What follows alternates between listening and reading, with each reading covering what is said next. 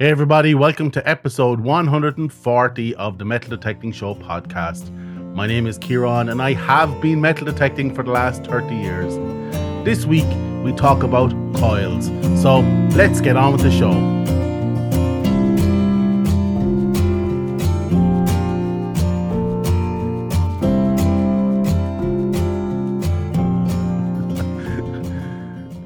Hey everybody, thanks for listening this week.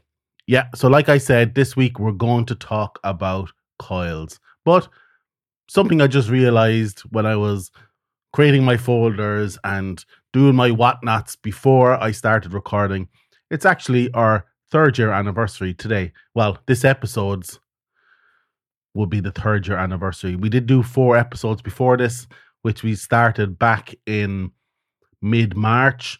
However, I've actually taken those down because the audio quality was terrible on them. So officially, this is our 3rd year anniversary. Can you believe it? We're doing it for 3 years, episode 140. And as you can see, I'm back from my holidays. Yeah, I took a nice 2 weeks driving around the north coast of Scotland there with my family in our camper van. So we had a great time, lovely part of the world. And if you ever have an opportunity to check it out, make sure you do. And if you're looking for any recommendations, hit me up. I can let you know where to go and where not to go. But yeah, had a great time. And I'm glad to be back at the wheel here for the Metal Detecting Show podcast. Just on breaks, my next break will be in August for summer holidays. So I'm giving you plenty of notice well in advance that I'll be taking a couple of weeks off in August as well. But between now and then, we have loads of topics that I want to cover. So let's get down to it. So this week, we're going to talk about coils. And why am I addressing coils? Well, I've been sort of tagged in a few posts on Facebook, etc., which is great. I love that. And all over the forums, you see questions like, should I buy a 6-inch coil? Should I buy a 17 or a 15-inch coil? What's the difference? You need to buy a specific coil for specific soils. I've heard that one too. So I thought I would address a few rumors and give a few opinions on my personal tastes when it comes to coils. Well, I suppose the first question to ask is, how do coils work? Well, if you've listened to my previous episode on how the Manticore can generate 50% more power, I do talk extensively about how a metal detector works on that episode, so check that out. But to paraphrase from that episode, a metal detector works by standing up a balanced induced electromagnetic field between the two coils. So each coil has an electromagnetic field almost hanging down from it. It also affects above it as well, just so you know. But for our purposes, it hangs down below the coil. And when you happen to sweep your coil over a target and that target interacts with that induced electromagnetic field, it tips the balance between those two induced magnetic fields, which are tuned together to be in balance. And that is what your detector picks up and translates into some usable information for you to use either through the VDI or through audible signaling. So the first myth, I suppose, to bust is that your coil, if it has 2 coils, because there is monocoils, and we could talk about that in a second, but if your coil is a traditional type of coil, either a concentric or a double D coil, that it has 2 coils, one a transmit coil and one a receive coil. Now, this is something I actually have said in the past in episode, I think it's 47, where I talk again about coils. But I've learned since then that the coils actually don't transmit or receive, really. What they're doing is this balancing act between them. For a transmitter to work, it has to stand up that induced electromagnetic field, but it also has to have an aerial that allows that induced electromagnetic field to propagate away from that aerial. And what's happening in a metal detector is you don't have that antenna or aerial. You've got a big coil. Now, you can technically have coil antennas, but when you're talking about coil antennas and you're looking at, say, a small coil antenna, that's something that could be 75 feet wide, right? So we're not talking about coil antennas here, right? We're clearly looking at an electromagnetic induced field stood under your coil, but it doesn't transmit because it never propagates away from the coil. So the first myth to bust is that your coil is actually transmitting like a radio. It isn't. It's similar and it looks like the first stage of a transmitter, but it's not actually transmitting anything at all. Now, I know if you look at Minelab's literature, and Minelab are very good at putting up all the terminology and how a metal detector works online. But if you look at their verbiage, they actually use transmit and receive. And I don't know why they use that. And maybe I'm totally wrong, but my understanding of it, looking at it from a physics and electronics point of view, it is an induced electromagnetic field that stood up that doesn't propagate away from any antenna. So it's not transmitting or receiving. It may be a simple situation that they're using that verbiage because that's what has been understood for years and what's been used in industry, just to simplify the process and allow us dum-dums to understand it a bit better. Maybe if I ever get a chance to talk to Minelab Engineering, I'll ask them that question and get proper clarity on it. But yeah, so take what I say again with a pinch of salt. It's my opinion, and it's based on what I've learned over the years. So it is what it is. So normally you have two types of coil. You have your double D coil, which is essentially two coils that overlap in a sort of a subset sort of fashion. Et voila. If you're looking at the podcast on YouTube, I'm holding up a double D coil. But yeah, you can see it's a double D coil. And these coils overlap, making it look like it's a double D. The next type of coil you could see out in the wild is a concentric coil. And I'm holding one up here. Again, if you look at the podcast on YouTube, you'll see I'm holding up a concentric coil. And as you can see, it's one coil wrapped around another coil, interior coil. So you have a larger outer coil and a smaller interior coil. This coil, by the way, is off my very first metal detector, the Quick Draw 2. I happened to take it out of storage during the week just so I could flash it up on screen there and talk about it on the podcast for 2 seconds. But yeah, so I thought it was a good demonstration. So yeah, this is a concentric coil. You see a lot more these days of the double D type coil. Minelab used them, Quest used them, Nocta used them, XP used them, Garrett even used them, on, and has become the coil of choice really within the industry. Now, like I said earlier, you do have monotype coils, and that is literally just one coil, and that may contradict what I've said previously, having the two coils in balance, but it doesn't really. But what it does, a monocoil does, is it operates on a pulse system. So it pulses and then it checks the difference between the previous pulse and the current pulse to see if there's any difference in that magnetic field balance that has been induced in it. So it is the same, but it's just implemented slightly differently. Anyways, back to the most common coil used these days, and that's the double D coil. It's super common. And because of that, it's super important for you to know how to use a double D coil properly. So the first myth, I suppose, to bust with a double D coil is that a lot of people will say to you that the detection field underneath that coil is in the shape of a blade underneath where the two coils overlap. Hopefully I can do a quick demonstration here to show how that's not true. So I have the Nocta Legend here. Let's see if I can get it on camera. It's booting up as we speak. There you go. Any Legend users will be familiar with that sound. Okay, it's gonna interfere big time with all my detection, with all my podcast gear. Right, so it's oh geez, this is gonna be useless. Right, hang on. I'm gonna put it over here. Right. I've no real electronics over this side. So I can't really show. Can I? There we go.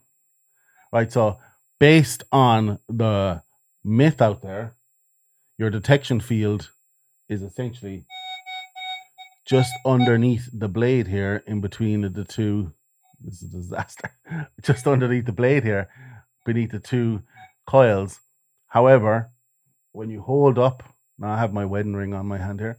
When you hold up when you hold up anything, I'm not underneath the blade there. You can see that. For the podcast listeners, I am just waving my wedding finger underneath the very outer edge of the coil. And you can see I'm getting a very clear signal and a very confident signal for me to dig on that. Let's turn this bad boy off. The first point of note is that the detection field underneath a double D coil does not exist solely underneath where the two coils overlap.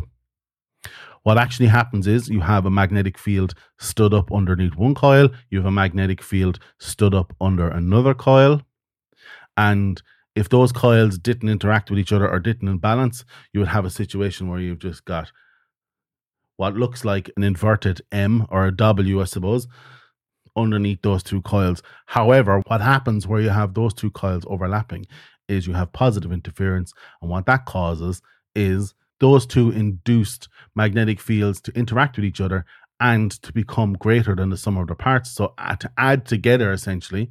And what that produces is a symbol almost like a curly bracket. Now, don't make me say it, but what it does look like is, imagine a big bag of water hanging below your metal detector with a big cigar thing pointing out the bottom of it, right? So I'm not going to say it, but that's what it looks like, right? Now, it's more of a cigar type ridge. So it's not in the shape of a W anymore. It's more in the shape of a curly bracket. So what people are trying to say to you when they say it's in a blade type situation or in a blade shaped field underneath the metal detector's coil is that it's actually still in almost like a U shape across the whole coil. However, there is a ridge in the middle where both coils overlap, and this ridge is almost like a sweet spot, just because it sticks out a little bit more than the rest of the field around it due to that positive interference. So that's another myth busted. Your double D's induced field coil is not in the shape of a blade, but more in the shape of a curly bracket that's hanging down off your coil. So what's the difference between a concentric coil and a double D coil? Well, you can see a concentric coil. One coil is inside another, and the double D coil, one coil overlaps with the other coil. With a concentric coil, the induced magnetic field hangs below it almost like a cone. But why are most manufacturers and users, I suppose, switching to double D coils? Well, with double D coils, you get better separation, you get better ground balance, and they operate much better in mineralized soil. A concentric coil may give you more depth, however, it will struggle in mineralized soil and is very difficult to ground balance and is not great on separation. So the manufacturer is sacrificing some level of depth with a concentric coil to give you a more stable, a more user-friendly machine. And because of these positive characteristics of the double D coil, this makes it an excellent coil for use when gold prospecting or even hunting in trashy areas, which, if you look at the hobby side of the metal detecting industry, is all we want to do. But Kieran, a concentric coil can go deeper. Yes, it can go deeper. However, a concentric coil, when it goes deeper, it does go deeper. However, it produces a lot more noise in going deep. So that becomes a problem for the manufacturers to process out within the processing of the metal detector. Another characteristic of coils, which often comes up for contention or is very contentious online at least, is the size of the coil. Size matters. And does size matter? Well, there are some factors you need to consider with size. So naturally, you get your detector, it comes with an 11-inch coil or a 10-inch coil, depending on the brand. And that coil is set up to be the best of all worlds by the manufacturer. However, you may get to a situation where you want to buy a second coil. And the question is, do you go big or do you go small? But let's look at big first. If you go bigger, particularly with a double D coil, you'll find that although you're covering more ground with a bigger coil, you've also lost some level of sensitivity.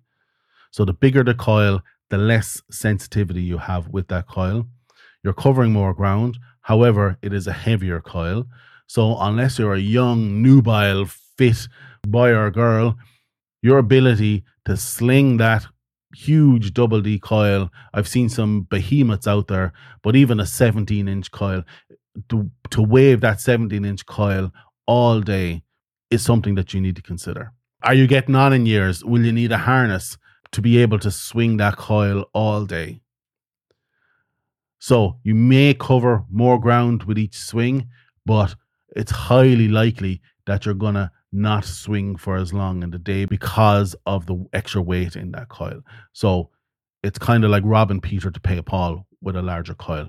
Plus, you also have the added disadvantage of less sensitivity. Bigger coil, you obviously again cover more area, but if you have a bigger coil on a trashy area, you are going to have 2 or 3 targets underneath your coil at any one time, and that will be a nightmare for you to deal with. I've often seen people, they're talking online about their go-to beach setup, and I'm a beach detector, and a lot of them are using 15 plus inch coils on the beach. Now, in my experience, for me to even consider using a 15 plus inch size coil on a beach, that beach will have to be super clean with no trash on it. And if you've done enough beaches, you will know that beaches are not like that. Beaches are generally quite dirty with lots of little bits of trash. So for me, swinging a 15 plus inch coil on a beach is a recipe for disaster. Anyways, we'll get on to my personal preferences later on. So the bigger the coil is not necessarily better. But then let's look at a 6-inch coil, for example, or a smaller coil. A smaller DD coil has more sensitivity. So it is more sensitive to smaller targets at depth. That's what that means. It is lighter, so you can swing it all day. And it is small enough that it'll allow you to weave within the trash, or at least only have 1 or 2 targets underneath the coil at any one time in a trashy area. They're also a lot cheaper than a large double D coil. So I think my answer to the question, which coil would I recommend somebody buy next? I think it's pretty clear from what I've said previously. I would never recommend someone's second coil to be the larger type coil. I would always recommend somebody to go smaller. In fact, my CTX right now, I have only ever used it for the last, I say, 8-10 years with a 6-inch coil on it. And it's been a beast of a machine. I love using it. 6-inch coil is so maneuverable. A 6-inch coil is so discerning when it comes to ID. It's the full package for a 6-inch coil. However, you don't cover as much ground. The only time I would advise somebody to buy a larger coil is if they are field hunting and they're very confident that that field is not trashed out. If your type of hunting is hunting fields in the countryside of particularly clean fields, absolutely go for the 17-inch, 20-inch coil. However, don't expect that you're going to last all day waving those coils around. And also another myth with the larger coil is that you don't actually get any more depth. Because if you think about it, your detector can only provide so much power. That power is spread over a bigger coil. It's not going to go any deeper. That's why you lose sensitivity in a larger coil. The same thing goes vice versa with a smaller coil. You have the same amount of power going into a smaller coil, which gives you more sensitivity. It doesn't give you any more depth. It just gives you more sensitivity.